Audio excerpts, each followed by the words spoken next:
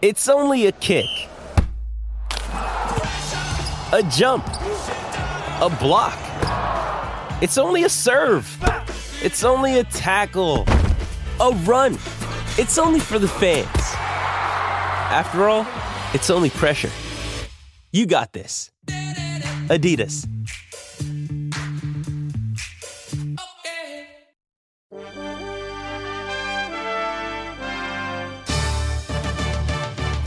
Welcome back to Mariners Pod. Thanks for being here once again. Really appreciate it. And today we are going to explore the journey of Ty France. We'll get to that in just a moment. We'll also hear from Bob Nightingale. Had a chance to catch up with him in Houston, get a national perspective on the Mariners, and talk about some different subjects. Ty France, though, is off, as you know, to a wonderful start this season. And really, since he became a Mariner, all he has done is hit. His journey has been really interesting, so we're going to explore how Ty France got here. It has been a fantastic start to the season for Ty France.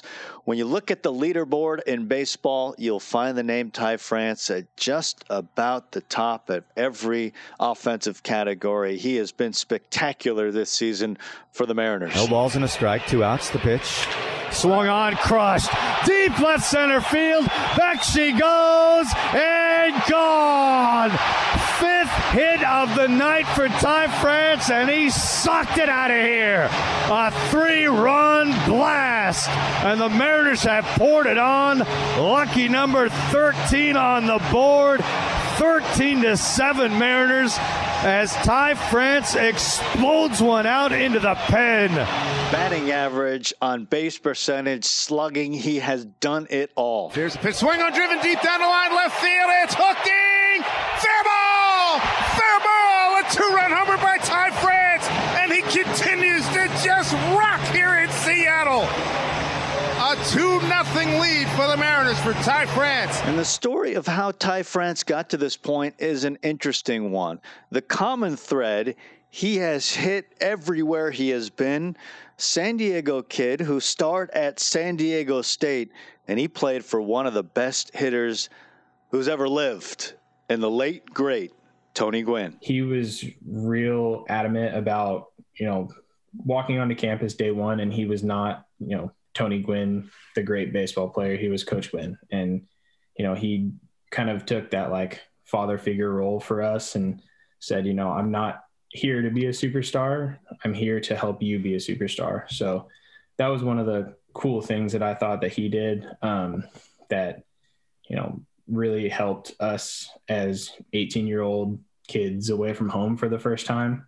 And it wasn't even about all the baseball stuff. He, obviously helped us on the field, but it was the off the field stuff that, hit home for a lot of us. And Gwynn would hop in the cage once in a while to show him how it's done. We were struggling as a team. I think we were hitting 210 maybe as a team, and he just got fed up with it and hopped in the cage, and Coach Martinez was throwing batting practice, and he said, he'd call out where he was going to hit it.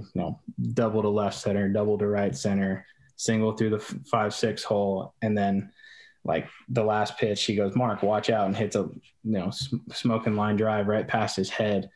And then walks out of the cage and he goes, "See guys, it's not that hard." And left us with that. It was oh, all right. In 3 years at San Diego State, France hit .317 with a .417 on base percentage, then .356 with a .450 on base percentage, and then .336 with a .428 on base percentage.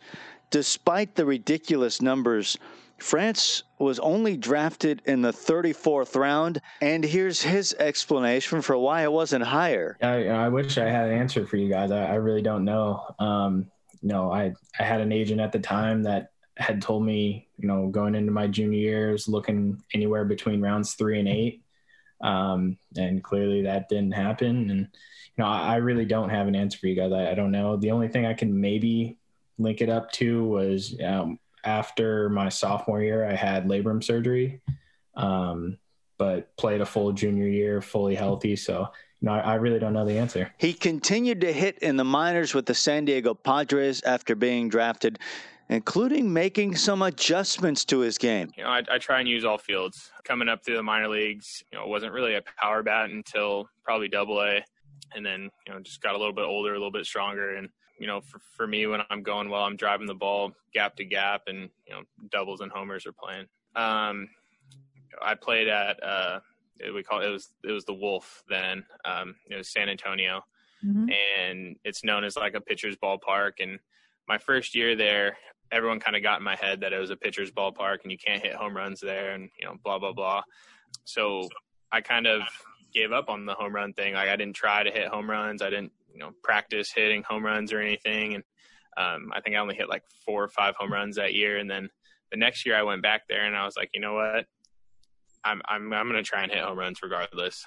If they're not home runs there, they're going to be doubles or home runs at other places. So kind of worked on that. And I think I ended up hitting like 22 home runs that year. So from then on, I kind of, used that as kind of my identity.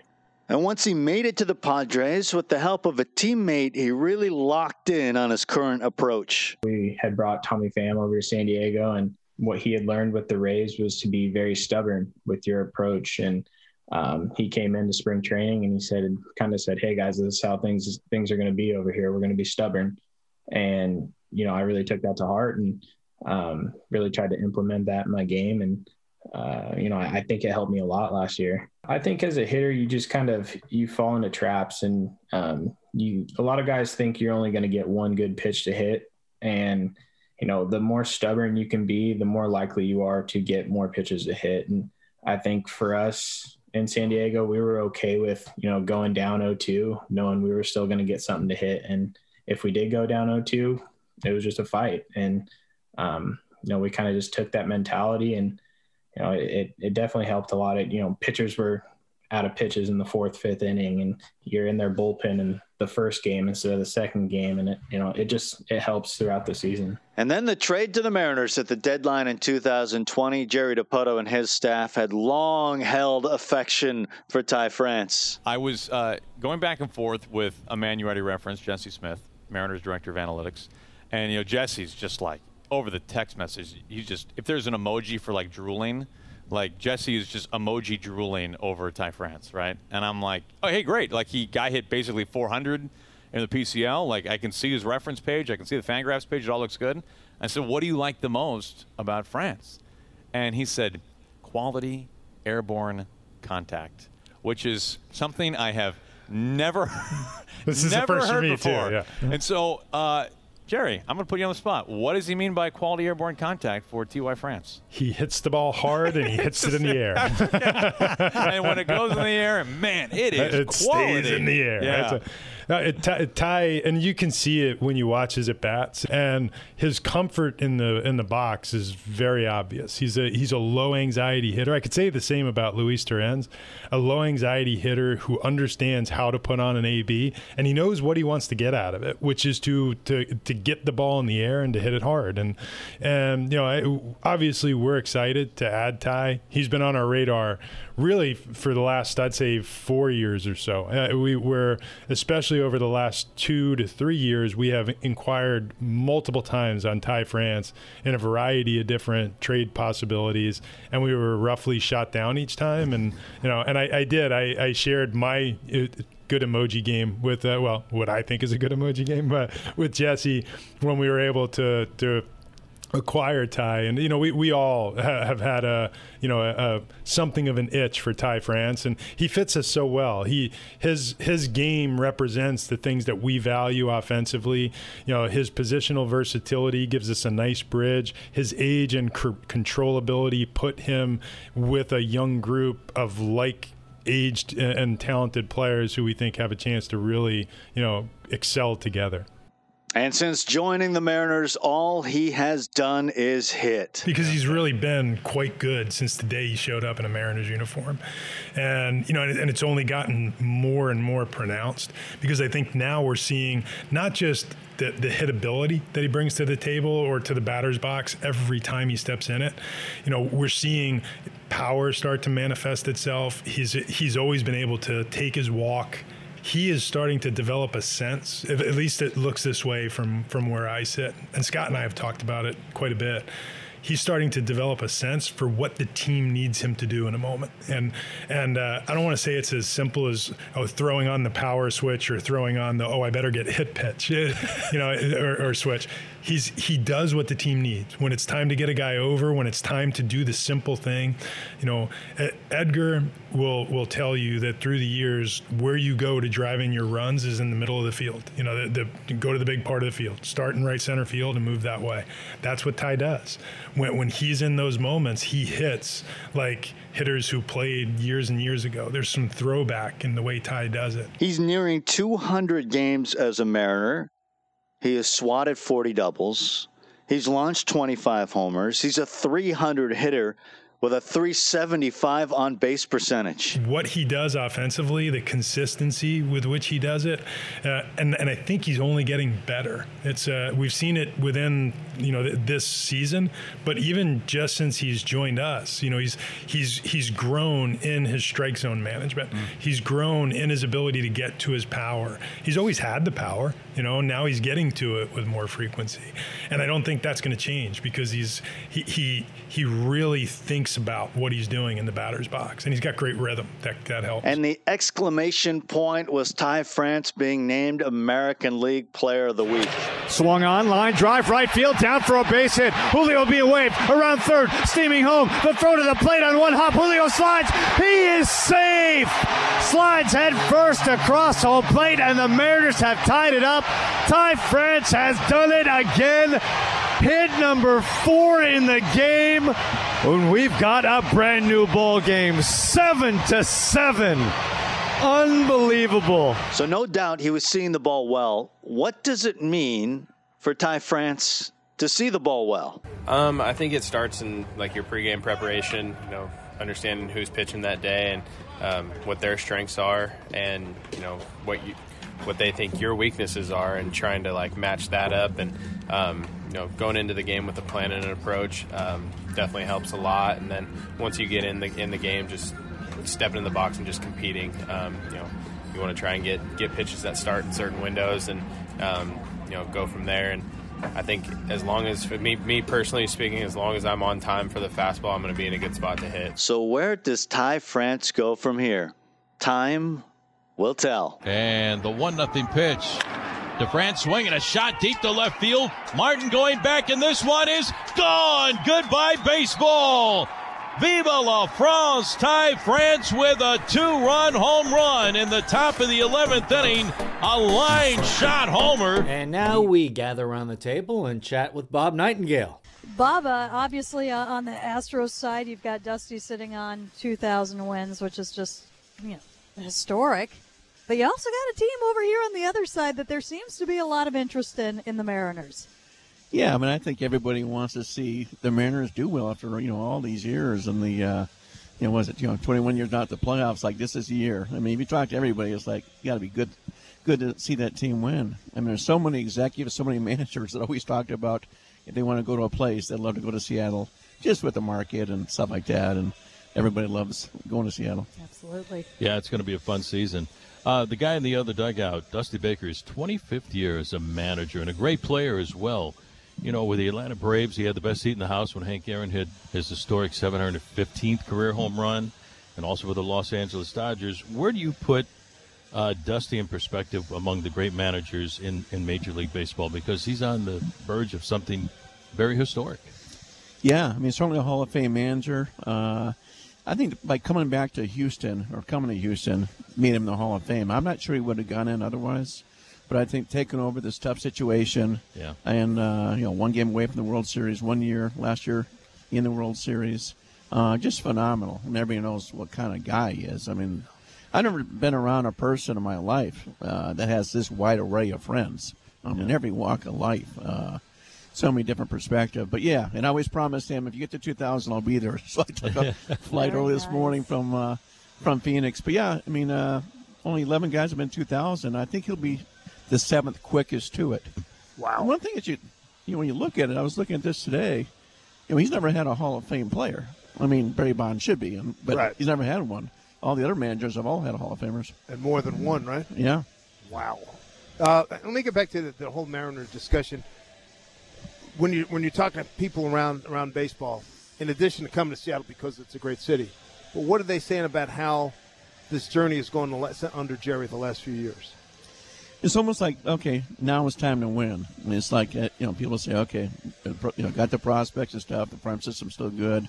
But, hey, you want to build a winning team. Like the old thing, it's like you don't want to be on the cover of Baseball America. You want to be on the cover of Sports Illustrated with the parade. You want to, show it at the major league level.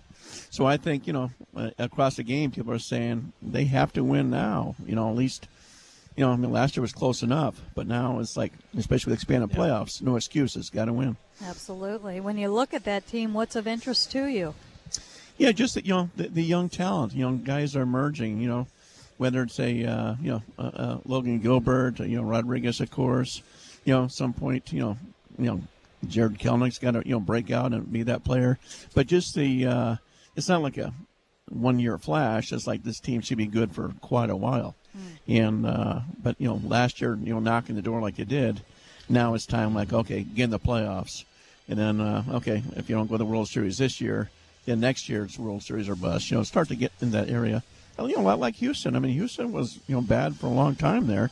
3 years in a row where they lost 100. Yeah. When they lose 111 that 1 year, like the last, 7 years, might be the best franchise. I mean, they're in the playoffs and knocking the World Series all the time. Them and the Dodgers. Bob, it's been an interesting start to the season in both leagues. What have been some of the biggest surprises for you, team-wise and player-wise? Team-wise, I think, me and Minnesota Twins, I think last year was an aberration that they weren't very good. I know they, picked up Correa, but just to see them bouncing back to where they were a couple of years ago, I think that got to be a pleasant surprise in that division. White Sox, obviously a disappointment. We'll see about the Mets. The Mets have got off these kind of starts before. But I think Showalter was a great pickup. Yeah. I can't believe he's been on the game for that long. I mean, you talk to him, he's like a genius. You always walk away like, man, I didn't know that. Fun guy to talk to. And I think, in your division, I think the Angels have got to be a surprise. Yeah. Particularly the way they pitched. Yeah, that was the big question. Because you had a feeling they were going to hit. And the Ward kid has come out of, a big surprise to everybody. Trout's healthy. Does that pitching sustain itself, you think, this season? I don't know. I didn't see it in spring training. I thought it was okay. But we'll see. It's the beauty about baseball. That once they do games, there's never a fluke. They'll see even keep it up the whole year. So you wonder about that. Let's see what Ohtani does this year, after what he did last year.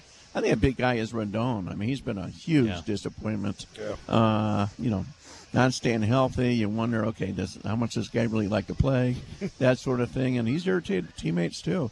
So, I mean, I think it's big for him to step up and have a good year to show that, hey, he's just going to go there for the paycheck and retire. Bob, when you look at the game now, and it's funny because you talk about Dusty and you talk about Buck Showalter, and at some point it seemed like, you're never going to see those managers again that have that experience, and they are still managing. And, of course, they understand how the game is played and the numbers and everything else. But when you look at the game where it is so reliant on the numbers and how players can make changes so quick, what might have taken months to diagnose with a pitcher now can, one edgertronic camera look at a grip and whatnot. It can change. Where do you see kind of the game heading in kind of historic terms? Well, I think it helps that, Dusty Baker's done so well, and that Buck is, and Tony La Russa last year. You got to, manage by what you see, too. Remember a couple of years in the playoffs, Dusty Baker left a Zach Greinke in. Greinke was getting tired, but he was still better than anybody else they had in the bullpen. And people would have lit him up if Greinke gave up a hit there. And he didn't. He got out of the inning, and Dusty was shocked just at the questions. He goes, aren't you watching the same game? But too many managers go by the books. Like, the Kevin Cashins in the World Series, with Blake Snell. I think, it's going to be almost impossible to ever live that down. Yeah. The way he was pitching, I know that was the system they went by, but you don't take a kid like that out of the game. Bob, a lot of changes in the game of baseball down through the years. What's next? We're waiting for the pitch clock. I think that's going to be a great innovation. What do you think about Robo-umps. that? And I hope not. And what else? So we'll see the pitch clock next year. In large bases, 3 inches bigger. We'll see next year, and also with the not ban the ship or restrict the shifts. Right, 2 on each side of the infield. Yeah, maybe. Or they may just say you got to start with 1 foot in the dirt or 2 feet in the dirt. Yeah. You can still have 4 guys right side second base if you want, but you got to be in the dirt. You can't be in the outfield grass. So try that. Well, it's interesting. In the minor leagues at the last year, the shift didn't do anything. Offensive numbers it was about even. I mean, how many routine ground balls you see and no one's covering there. Yeah. The enlarged bases meant 1 more stolen base a game. But the pitch clock was a big difference. It was about a 25-point batting average difference. Home runs were up, strikeouts were down, even walks were down. So I think it gets pitchers out of their comfort zone a little bit and helps out the offense. Well, we see more guys just putting the ball in play. I mean, your home run guys are going to be home run guys, but everybody else put the ball in play, doubles, triples. Might that come back? Yeah, you see you guys see the Angels a lot. The Angels are doing that now. Going back to like 85 baseball, as Madden's been saying. But yeah, even I think the newer balls are more dead for that reason. Like just put the ball in play. It's like and the beauty about baseball also, is getting guys on base just a rally. Like a drive in the NFL is great. Yeah. If NFL was like baseball, you'd have Tom Brady would be throwing a bomb on every play. It's cool when it works, but for 3 quarters, nothing's going to happen. How sincere do you think the effort is to try and kind of keep the game in check in that way, that you do have that balance, that you do have actual offense and not just all home runs and strikeouts? Yeah, I think that's very big concern. I mean, tennis has been down 4 straight years, down again, this year. TV numbers are down. Nationally, not regionally? Yeah, nationally. Yeah, regional. Yeah, it's fine, but nationally. Right. And but they want to become more of a national sport, not a regional sport. You bet. And do that. But yeah, I just think they need to see more rallies, more people aren't turning off the TV set. Got one last question for you. You were one of a handful of reporters that had us just all glued to our Twitter and our computers during the lockout when it was coming to an end. I can't imagine what it was like to cover the back and the forth and the back and the forth. So here you are. What was it like those 2 nights when it looked like they would come to a deal for you as a reporter? Yeah, it was crazy in Florida. At least the weather in Florida was great. So at least you weren't freezing at night or something like that. But yeah, it's all dark, and you're out there, and people are driving by like, who are those idiots standing outside? And I still insist that it would have ended a week earlier if those people had not gone to bed. They went to bed at 3 a.m. They should have just stayed up all night. Right. They would have got it done. I think we all had a bad feeling at that point. You left. I came down to March 1st because I thought it was going to get done after 3 o'clock in the morning. All you got to do is dot the I's, cross the T's. I go, okay, it's going to be good, but no. So he headed to Arizona on the first. Yeah, I did. It was fascinating at the very end, the fact that the executive committee all voted against it and say, wait a minute now, the rank and file people, let's go for this. There's young players that, hey, that's a good pay raise to get $700 minimum. Time to play. Let's go.